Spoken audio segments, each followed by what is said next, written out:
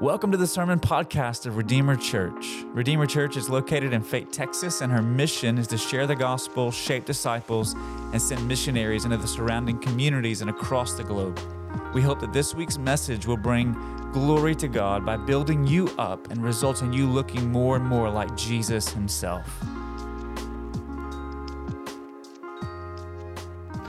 Good morning, church. This time I'll dismiss our kiddos, third grade and under, to two moms in the back of the room, Miss Jennifer and Miss Brooke.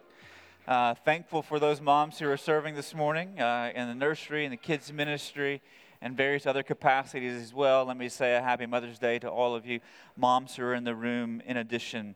If you're a guest with us, my name's Shannon. I'm one of the pastors here at Redeemer. We're glad that you've chosen to worship with us today. When you came in, you may have found a card like this in a seat somewhere around you. On one side of that's a place for some information about yourself. The other side, that's a place for prayer requests. If there are things we could pray with you or for you about, it'd be our honor to do that. If you fill out one of these cards, you can drop it in the box at the kiosk in the back of the room on your way out. We'd love to connect with you. Just send you some information about who we are as a church and what we're doing here in the Fate community. You can also find that same form on the homepage of our website. You can fill it out there and submit it electronically if you so choose. So we're glad that you're here with us this morning on this Mother's Day Sunday. If you got a Bible, turn with me to Colossians chapter 1, verses 15 to 20. I'll read all of those verses, but really key in this morning on verses 16 to 18 will be the text that our sermon this morning will come out of. But let's read together Colossians chapter 1, verses 15 to 20. If you don't have a copy of the Bible in front of you, it'll be on the screen behind me, and you can follow along there as we read together. Colossians chapter 1, beginning in verse 15, we read, Jesus, He is the image of the invisible God, the firstborn of all creation. For by Him all things were created, in heaven and on earth, visible and invisible, whether thrones or dominions or rulers or authorities. All things were created through Him and for Him. And He is before all things, and in Him all things hold together. And He is the head of the body, the church. He is the beginning, the firstborn from the dead, that in everything He might be preeminent. For in Him all the fullness of God was pleased to dwell, and through Him to reconcile to Himself all things, whether on earth or in heaven, making peace by the blood of His cross. This is God's word. You know, if I had to tag this text with a title this morning, I would choose the Supremacy of Christ, or the supremacy of Jesus. Now, whenever you think about that word supreme, when something is labeled with that type of an adjective, it is because it is the ultimate, right? It's the utmost, it's the highest, it's the greatest, it's matchless, it's unparalleled, it is renowned, it's the best. And so whenever we think about things that are supreme, one of the first things that may come to mind may be the Supreme Court, okay? The Supreme Court in our nation is the highest court to which you can appeal for a judicial decision. And so you can go through all the lower courts and you can continue to appeal their decisions until you get to the Supreme Court. But once they have rendered a verdict, it is spoken because they are the highest court in the land. Or you might think of a Supreme Pizza, okay? A Supreme Pizza is a pizza with all the toppings. All right, so everything you could possibly imagine. Now, I don't know if you like anchovies, okay? I don't know why anyone would put that on a pizza. But a Supreme Pizza has all the toppings on it. Now, they didn't crowdsource the name of the pizza whenever they created it. The inventor of the pizza gave it the name, the Supreme, because, well, it had everything. It was all inclusive. Or you might think of the 1960s Motown group, the Supremes. All right, they were given a Lifetime Achievement Award earlier this year at the Grammys. And Rolling Stone listed them among the top 100 artists of all time because at their best, at their height, at their highest, well, they were supreme. They were at the top of the pile when it came to artists in our nation. So when we label something with that word supreme, it's because it's the highest, the best, the ultimate, the utmost. Let me ask you a question this morning, church. What is at the top of your life? What is the highest authority in your life? What is highest, or who is highest in your heart? What is utmost in the operations of your family? What is it organized around, or who is it organized around? What has first place in your vision for life, your vision for family, your vision even for this congregation if you're a member of this church? You see, so much of the language in this passage refers to the supremacy of Jesus. Just listen to it. He's firstborn of all creation. That doesn't mean he was the first created thing, but rather he possesses all the rights, all the privileges, all the authority of the firstborn son in the ancient world, because everything came from the Father to that firstborn in the ancient world, and that's the position that Jesus is seated in. He's the head of the body. He's before all things. He's the beginning, the firstborn from the dead, in all things preeminent, fullness of God dwelling in him, all things existing by and through and for him. The supremacy of Christ is the theme of this passage. And his position as the ultimate, the utmost, the greatest, the highest, the matchless, sovereign. In other words, he has all the toppings, okay? He has all the authority to rule and make decisions. And he's got all the hits to his name, right? He is indeed supreme. And this reality, the supremacy of Christ, is what was at stake in Colossae. As false teaching had begun to emerge and spread through the church, to say, hey, look, Jesus is great, but if you really want life, if you really want vitality, if you really want fullness, then you've got to look somewhere else. And that false teaching undermined the greatness and the glory of Jesus and sought to make the Colossian Christians dependent upon something other than Jesus for their life. Some other knowledge or some other experience that didn't come from him nor lead back to him, but it led in a different direction. And it is into that context that Paul writes these words that we read in verses 15 to 20. Now, in this passage, there are no commands, right? There's nothing that Paul says, hey, go do this. It's all assertions, right? Charles led off last week in verse 15 with the he is and took us back to the I ams of Jesus throughout the Gospels. And listen, so it's all assertion saying this is who Jesus is, revealing his identity. But I believe that because, here's how I would put it. There is a dot in the middle of this passage, and that dot is the supremacy of Jesus. But extending out from that dot are these lines of implications that run into our lives. That if he is indeed these things, then this is how we would respond to him. This is how we would live. And so I want us to take a look at 3 lines this morning that I think run out of that dot. And then we're going to finish with trying to more fully understand the dot in the center of the passage. But before we get there, let's look at the lines that run out of it. The first line that runs out of this big truth in the passage is this, that if Jesus is indeed supreme, then we ought to conform to his design. We ought to conform to Jesus' design. Look, in verse 16, Paul lets us in on the foundational truth of all the universe. He says we were made by Jesus, through Jesus, and for Jesus. It's the foundational truth of everything that exists, right? And so you do not exist by accident, okay? We've been really having a fun time with this with our kids at Access in the preteen ministry, right? You are not here by accident. You were created with purpose, with intent, and by design. Right? And so we ought to conform to Jesus' design. Verse 16 begins with the word for. It's a little preposition that indicates a reason for something. And it's there, listen, to make a logical connection between what came before it and what's coming after it. And if you think about what came before it in verse 15, when we read, Jesus is the firstborn of all creation, the one who has all authority, all rights, all privileges from the Father, right? So, and it's for that reason then that he possesses all these rights, privileges, and authority. And the reason is because he made everything. The reason is because it was all made by him, through him, and for him. And you see all 3 of those prepositions come out in verse 16. And the way I'd like to make it street level for you this morning is like this. Listen, Jesus is the architect, he is the contractor, and he's the owner of everything that exists.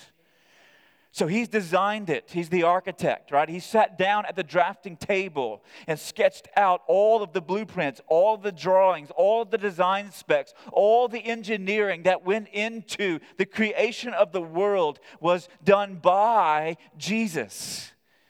But not only is he the architect, okay, making big bucks out there to draft up blueprints, right? Not only is he the architect, but he's also the contractor. Right? So the architect is one who draws the specs and the blueprints. The contractor is the one who looks at those plans and then brings it into existence and begins to frame and pour foundations and set fixtures and all of those things. He is the contractor who has built the universe. He was the Word that was there at the beginning when God spoke all things into being and the Spirit of God was hovering over the waters. Jesus is the contractor who has built all things, but he's also the one for whom it was built. It's all for him. He's the owner. He's the inhabitant, so to speak. So there's nothing that he does not own, including all things in heaven and all things on earth, including all things that you can see, visible, all things that you can't see, invisible, including every person and every position of power, rulers, authorities, thrones, and dominion. Jesus owns it all, lock, stock, and barrel. Right? So he's the architect, he's the contractor, and he's the owner. He's all three of those things. So if he owns all things, listen, what does that mean then for you and I? If we make it street level, if Jesus designed all creation, including you, including your body, then your best life, okay? Everybody's talking about their best life. Listen, then your best life is one that is lived in conformity to his design. It may not be your easiest life, it may not be your most comfortable life, but it is your most fulfilling, best life is lived in conformity to his design. If he designed you, if Jesus has also made all things, including you, then every ability, every gift that you have ultimately has come from him. He's the source. You owe your existence to him, and all of your creativity ought to be used to bring him glory and honor. It ought to be used to glorify him and not yourself. Okay? And so when we stand on stages or whenever we go to productions, ultimately all the glory is going to Jesus in our work, in our labor, in our parenting, in everything that we do. Okay? We owe our existence to him. All the things that he's given us belong to him. And all the gifts that we have, that we exercise, come from him. Right? And so we don't use them for ourselves. We use them for him. And if Jesus owns all things, including powers in the highest places, then this means that one day they will have to give an account to him for how they exercise that dominion and how they exercise that rule. And do you know that he's also given dominion and delegated authority, not just to people who sit on thrones, but also people who sit around dinner tables, right? Or in office complexes. And so how are you exercising the delegation of God to you that took place at the foundation of the world in creation when he made man and woman and he said, exercise, had dominion over the earth. How are you fleshing that out? Ultimately, he's the one who owns everything and you're accountable to him for the way that you exercise your authority. If he designed all things, if he built all things, then he knows how everything works best. And so the best life that you can live is in conformity to his design. In fact, that was God's plan from the very foundation of the world. In Romans chapter 8, verse 29, we read these words. For those whom he foreknew, those that he set his affection upon before the foundations of the world, he says he also predestined to be conformed to the image of his Son in order that he, his Son, might be the firstborn among many brothers. So that Jesus, right, would be the pattern for everyone who came after him. The firstborn of all this family that looks and thinks and lives like him. Conformed to him. Conformed to his design. And the way that we do that, listen, if you're going, man, that sounds great, but how do I do that? The way that you do that is by taking his word and putting it into practice in your life. In fact, if you read the Sermon on the Mount in Matthew 5, 6, and 7, you get to the end of that sermon, and Jesus is going to make this statement. He says in Matthew 7:24, everyone then who hears these words of mine will be like a wise man whose house is built on a rock. Now, if you know that text, you know I left something out. Because Jesus says, everyone who hears these words of mine and does them will be a wise man who has built his house on the rock. See, when we conform to his design, it's not some abstract concept or ethereal discussion. Rather, it's concrete in the realities of our lives. Right? In fact, if you go back in the Sermon on the Mount, he talks about dependence upon God in prayer. That's a part of his design for you. Not that you would live independent from God, making your own decisions and being your own person, but that you would live in constant daily dependence upon him through prayer. Or generosity towards God and others. Right? That I'd be generous with my things and with my time and with myself towards God and not hoarding everything for myself. And I'd also be generous towards others and moving into their lives in ways that meet needs. That we would have purity of mind and body in our lives. Jesus goes through, you have heard that it was said, but I tell you, and he deepens, he takes sin from out here and places it in here. And so he says your mind and your heart need to be pure, and if those things are pure, then what's coming out will be pure. It doesn't work the other way around. And so conformity to his design looks like taking his word and putting it into practice, because he's the architect and the contractor and the owner of everything that exists, including me and including you. Are you living in light of that reality? By him, through him, for him. Second line that extends out of this passage is this, that we have to follow Jesus' path and pace. Like, where do you get that from? That's a great question. In verse 18, Paul says that Jesus is the head of the body. He's the head of the body. Now, the Colossian Christian, right? It's one of the vocational liabilities. Okay, the Colossian Christians would have understood the head as the governing member of the body. The head ruled over, nourished, and provided for the body. Okay, so that was their understanding. So when Jesus says that, or when Paul says Jesus is the head of the body, that's what they're thinking. And so the relevance for them is immense. So over and against those who were claiming that real spiritual vitality came from some other source, Paul says, no, Jesus is the head, the one and only true source of life for the body. Right? Because do you know that without your head, right, without your brain that is constantly firing, sending signals to the rest of your body to do things, right? Right? My brain right now is telling me to talk with my hands because that's what my brain tells me every time I get up in front of somebody. And so I'm constantly moving my hands, right? My brain right now is telling me pace this way on the stage or that way on the stage. Your brain is telling you how to respond in all kinds of ways at all times. And without that brain firing, right, your body may continue to live on life support, but you are clinically classified as being brain what? Dead. And so your body is no longer moving because it's cut off from the source of life. And so the reality for the Colossians is this, is that Jesus is the head, insofar and to the degree that they were connected to him would be the degree to which they had life and vitality in their body, in their church. Now, let me see if I can break it down for you like this. A few weeks, was it last week? I think it was last week. There are millions of Americans across our nation who set their DVRs to record something that was taking place across the pond in England, okay? Some of them had watch parties, right?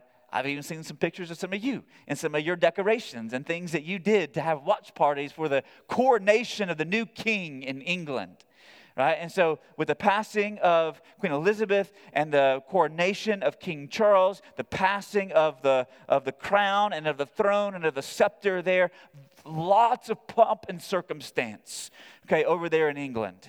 All right, so big parades and meetings in Westminster Abbey and all kinds of things taking place as the new king was coronated. But do you want to know the truth behind King Charles, or even Queen Elizabeth, as great of a leader as she was, right? When it comes to actual authority in the government there, they have figurative authority, not functional and actual authority. That authority rests in the prime minister and the parliament. They are the ones who are making decisions, right? They are the ones who are driving direction. They are the ones who are passing laws and ordinances, right? The king or the queen at the top is a figurative position with figurative authority, not functional and actual authority. Listen, I want to tell you something. Jesus is not a king like Charles. Okay? He is a king with functional and actual authority, not figurative authority. Right? So as the head of the church, as the head of the body. Right? And so this is what it means. We don't just tip our cap to Jesus and then make our own decisions.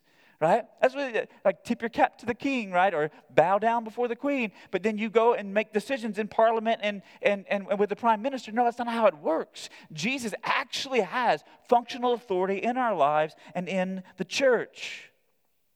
And so as a result, the degree to which you and I as individuals, and we collectively as a church body, are looking to Jesus as our head, as the source of life, is the degree to which we will find wisdom that we need in the moment to make decisions and when we need it and find true, real life. Who is your head? Who is your head, church? Listen, let me see if I can make it street level. So Jesus is not only the one to whom we are conforming, but he's also the one that we are following. I was reminded a couple of weeks ago at a church leadership conference that our staff attended that Jesus is indeed the Good Shepherd. Right, that's what he calls himself in the Gospel of John. He's the Good Shepherd. And as the Good Shepherd, he leads his sheep. Right? He leads, feeds, guides, and protects his flock. And as the speaker was preaching from Psalm 23, he reminded us that there are several ways in which the Good Shepherd leads his people. He doesn't drive them from the back like a cowboy would, right? We've all heard that before, many of us have. But he leads them from the front because they have no idea where they're going, okay? And as he leads them from the front, he does two things. He determines the path and he sets the pace as the shepherd leads. Now, the shepherd sets the pace, and I can tell you, sometimes we're frustrated with the pace, aren't we? Sometimes we get discouraged with the pace of transformation and growth in our own lives, of change. We thought we would have put this sin to death by now, right? We thought we would have been further along in our bearing the image of Christ by now. Right? We thought that those things that once shackled and bound us, we would be completely free from by now. Sometimes we get discouraged by the pace in our own lives. Sometimes we become discontent with the pace of transformation and growth in the lives of those we love. Right? I thought my spouse would have been different by now. Right? I thought my kids would have been different by now.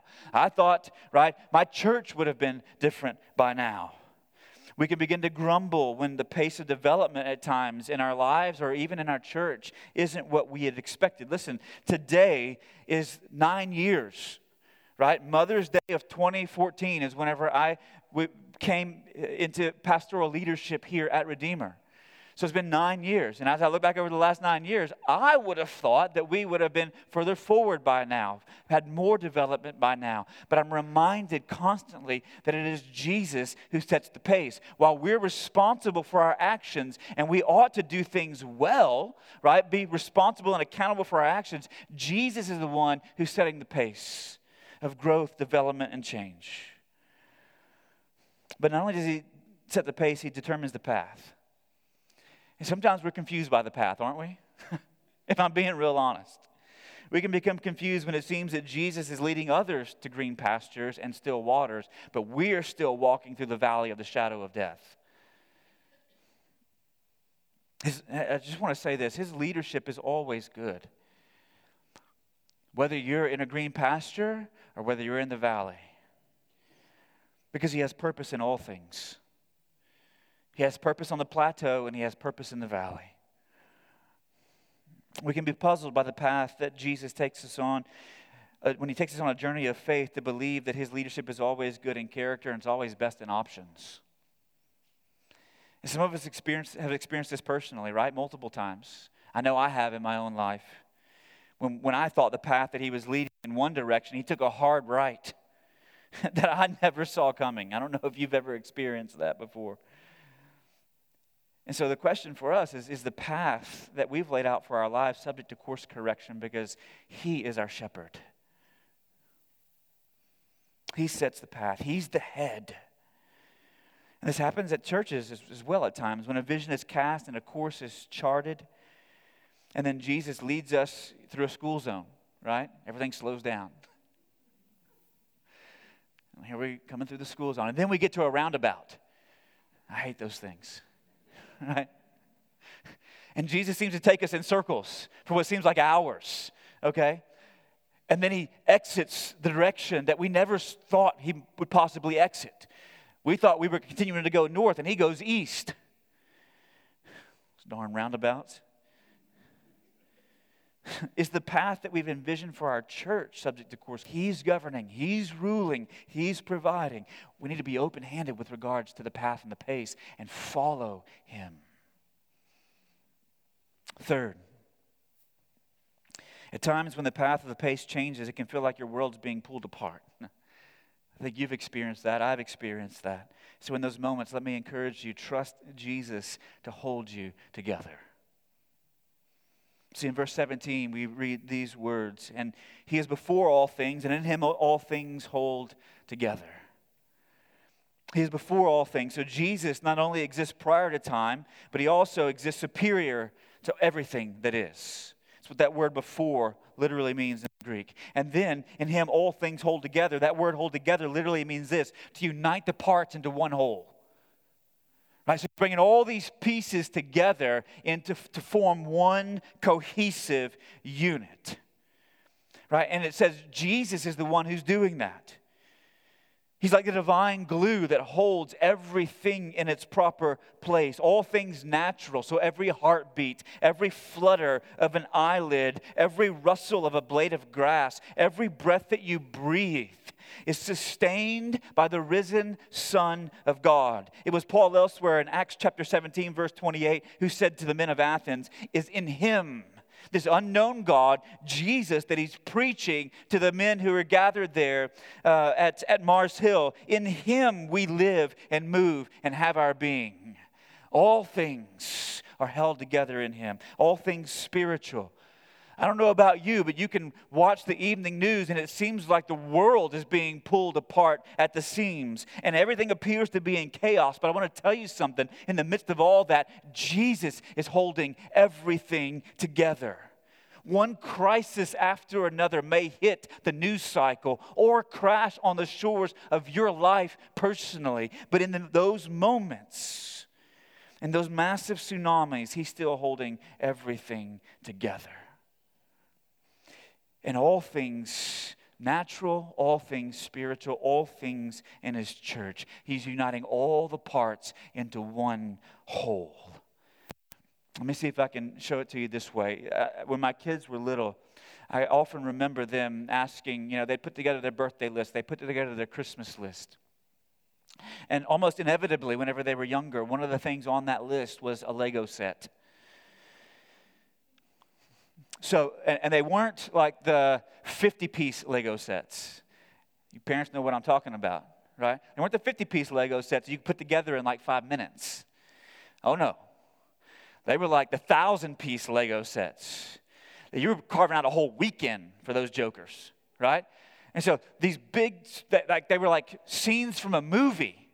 Right, some animated movie they had seen, or like some Star Wars spaceship, okay? And so those were the things they were requesting.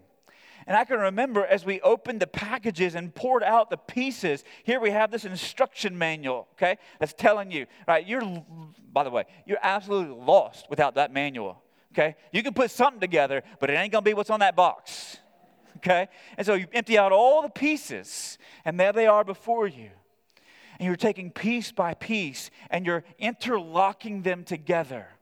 in such a way as you build it according to the instructions, in such a way that it's forming this picture, it's forming this design, right? That the kid's looking at the box and going, I can see what we're building. I can see it in that picture.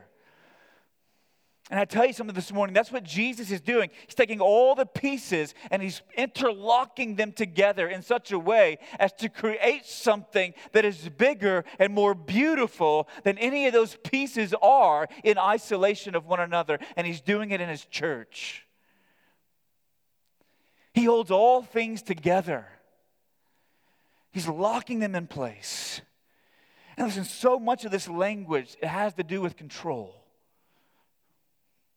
And when it comes to control, you and I, this is street level, okay? You and I, when it comes to control, we have three options. We can be in control, we can be out of control, or we can be under control.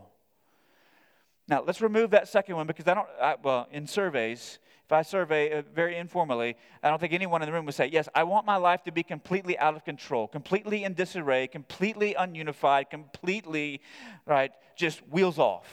Nobody's like, yes, sign me up for that. So when we think about being in control or being under control, let me ask you this question. How are you doing at being in control? Holding all the pieces together. I tell you how I'm doing, okay? When it comes to being in control, I feel like I'm trying to put together a Lego set without the instructions.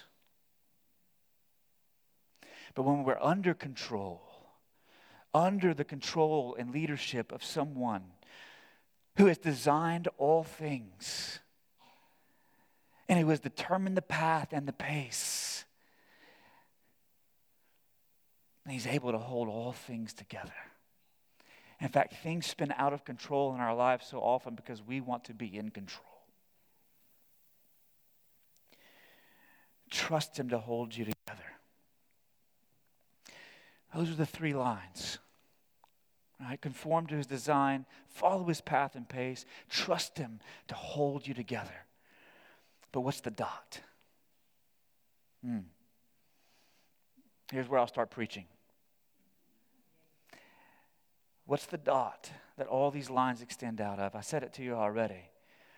I'll say it to you in a different way. That Jesus takes first place in all things.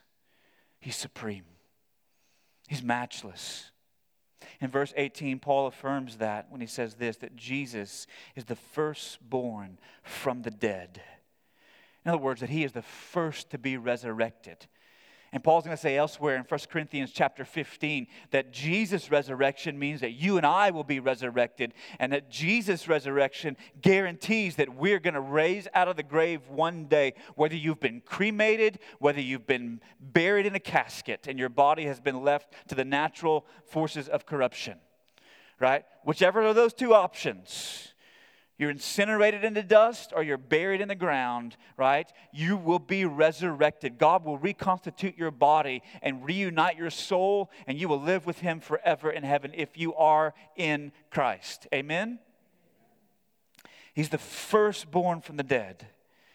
And his resurrection serves as a validation of his identity as God, that he is who he claimed to be.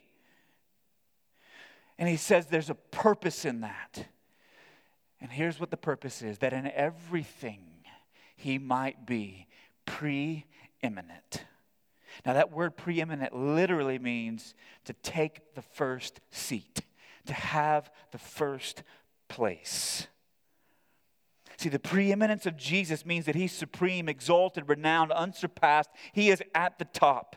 So there is none who is his equal, there is no one who is above him, and there is no one who is beside him. In fact, this kind of language is all over the Old Testament in reference to Yahweh, and the same language shows up in his application to Jesus in the New Testament. Let me give you a few examples. Just a few. In Deuteronomy chapter 4, verse 39, Moses has just recounted the history of Israel from creation through their coming into the land of promise. And this is what he says in conclusion. Know therefore today and lay it on your heart that the Lord is God in heaven above and on the earth beneath. There is no other. Or later on, God speaking in Deuteronomy 32:39, see now that I, even I, am He, and there is no God beside me. I kill and I make alive. I wound and I heal, and there is none that can deliver out of my hand. First place, preeminence. In Joshua 2:11, the words of Rahab, the prostitute who hides the spies whenever they come to check out the land, they echo through the generations as she lays out the reason that she's helping these spies. Why is she giving them cover? She says she has heard what the Lord did to deliver the people from Egypt and how He gave them victory over the Amorites and the land beyond the Jordan before they crossed in to the land of promise and to Canaan. And then in Joshua 2:11 she says, and as soon as we heard it, our hearts melted and there was no spirit left in any man because of you. For the Lord your God, He is God in the heavens above and on the earth beneath. First place, preeminence. In 2 Kings, the righteous king Hezekiah, Israel had some bad ones. Okay, Judah had some bad ones, but Hezekiah was a good one. He gets word from the kings of the surrounding nations about how the Assyrians are on the warpath. They're overthrowing and devoting to destructions all the nations that they capture. And so these kings send messengers to Hezekiah to tell him, hey, bud, you're next. Your God's not going to be able to deliver you. And Hezekiah responds in 2 Kings chapter 19, verse 15 with these words. And Hezekiah prayed before the Lord and said, O Lord, the God of Israel, enthroned above the cherubim, you are the God. You alone, of all the kingdoms of the earth, you have made heaven and earth. First place, preeminence. 1 Chronicles chapter 16, verses 25 to 26. For great is the Lord, and greatly to be praised, and He is to be feared above all gods. For all the gods of the people are worthless idols, but the Lord made the heavens. First Psalm 8:1. O Lord, our Lord, how majestic is your name in all the earth. You've set your glory above the heavens. Psalm 95, verses 2 to 3. Let us come into His presence with thanksgiving. Let us make a joyful noise to Him with songs of praise. For the Lord is a great God, a great King above all gods. First place, preeminence. Psalm 97:9. For you, O Lord, are most high over all the earth. You are exalted far above all gods. First place, preeminence. I could go on in the Old Testament, but let's jump to the New Testament. We're running out of time. John chapter 3, verse 31. Listen to what Jesus says about Himself. He who came from above is above all. He who is of the earth belongs to the earth and speaks in an earthly way. He who comes from heaven is above all. He bears witness to what he has seen and heard, yet no one receives his testimony. Whoever receives His testimony sets His seal to this, that God is true. For he whom God has sent utters the words of God, for He gives the Spirit without measure. The Father loves the Son and has given all things into His hand. First place, preeminence. Ephesians 1:20 to 21. He worked in Christ when He raised Him from the dead and exalted Him at His right hand in heavenly places, far above, not just above, far above, all rule and authority and power and dominion, and above every name that is named, not only in this age, but also in the one to come. First place, preeminence. Philippians 2:8 to 11. And being found in human form, Jesus humbled Himself by becoming obedient to the point of death, even death on a cross. Therefore, God has highly exalted Him. Not just exalted, highly exalted Him. And bestowed on Him the name that is above every name, so that the name of Jesus every knee should bow in heaven and on earth and under the earth, And every tongue should confess that Jesus Christ is Lord to the glory of God the Father. First place, preeminence. And in Revelation 1:5, listen, from Jesus Christ, the faithful witness, the firstborn of the dead, and the ruler of the kings on earth. First place, preeminence. Let me see if I can make it street level for you. Listen. In my home, we love to watch the Olympics. I don't know about you, but we watch the Winter Olympics and we watch the Summer Olympics. I just love athletic competition, right? I watch the Summer Olympics. I like them a little bit more than the Winter Olympics because growing up in South Louisiana, there's no winter, okay? So you don't participate in any winter sports. But I love to watch the Olympics. And every time they cycle through, every 2 years, we watch both of them. And I love watching the awards ceremony. Every time that they televise those, whenever they have the top 3 athletes from each nation, and they put them up on the podium, right? And you got the third place bronze medalist, who's a little bit lower than the silver medalist, who's a little bit lower than the gold medalist. Okay, and so they have them situated on the podium, and they come to place their medals on them and call out their names and their nationality, and they place the medals on, first the bronze, then the silver, then the gold. And then as all the athletes are standing there on the podium, those 3 athletes are there, they begin to raise the flags, right? Raise the flags behind them. And as those flags are raised, right, the flag representing the athlete from the bronze medal nation is a little bit lower than the one from the silver, is a little bit lower than the one from the gold. But as those flags are raising, they begin to play the national anthem of the gold medalist.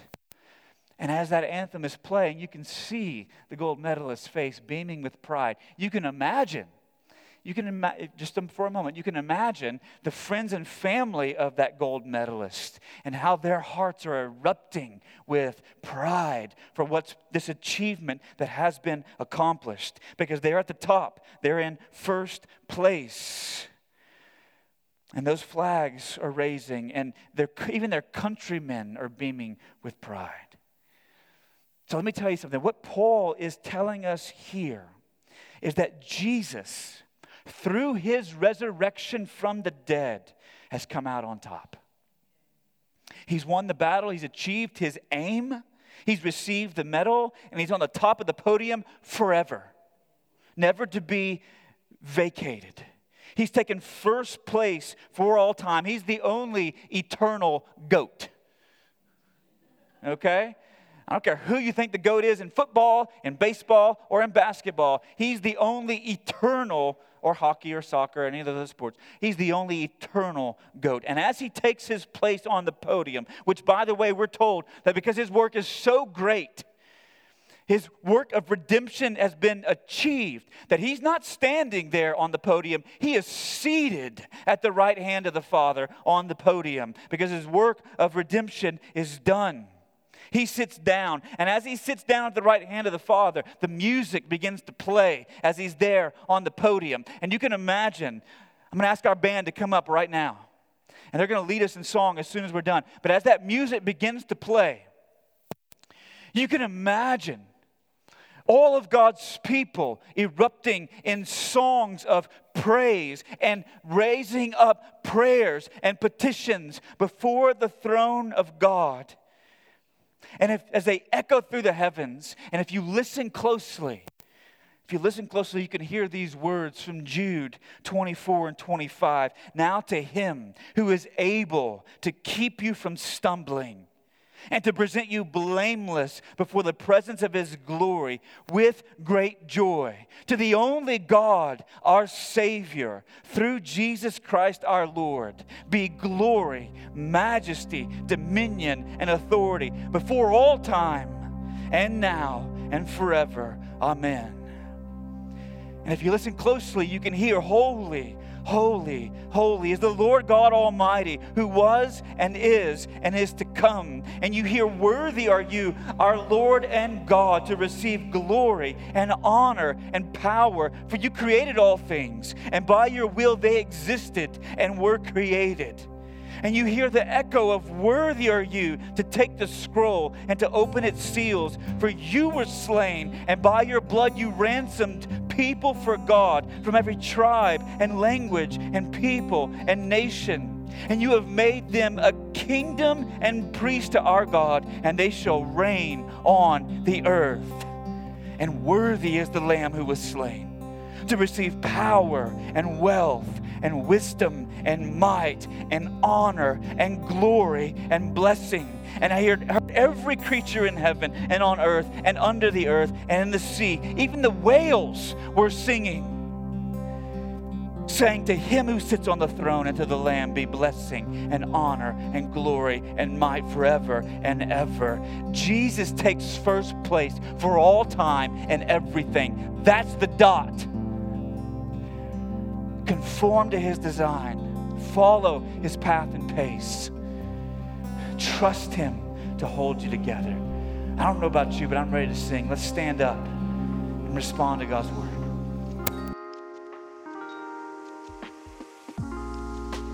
Hey, this is Pastor Shannon, and I want to thank you for tuning in today. I trust that the Lord has spoken to you through his word, and if you don't know Jesus as your Savior, I invite you to trust him today. If you have questions about what that means, reach out to us through our website, redeemerrc.com, and one of our pastors will be in touch. In addition, if you would like to partner with Redeemer in her mission to share, shape, and send, you can support our ministry by visiting redeemerrc.com/give. Now, this podcast is not intended to replace your active participation in the life of a local church, but tune in next week as we continue to lift high the name of Jesus through every paragraph, passage, and page of the Bible.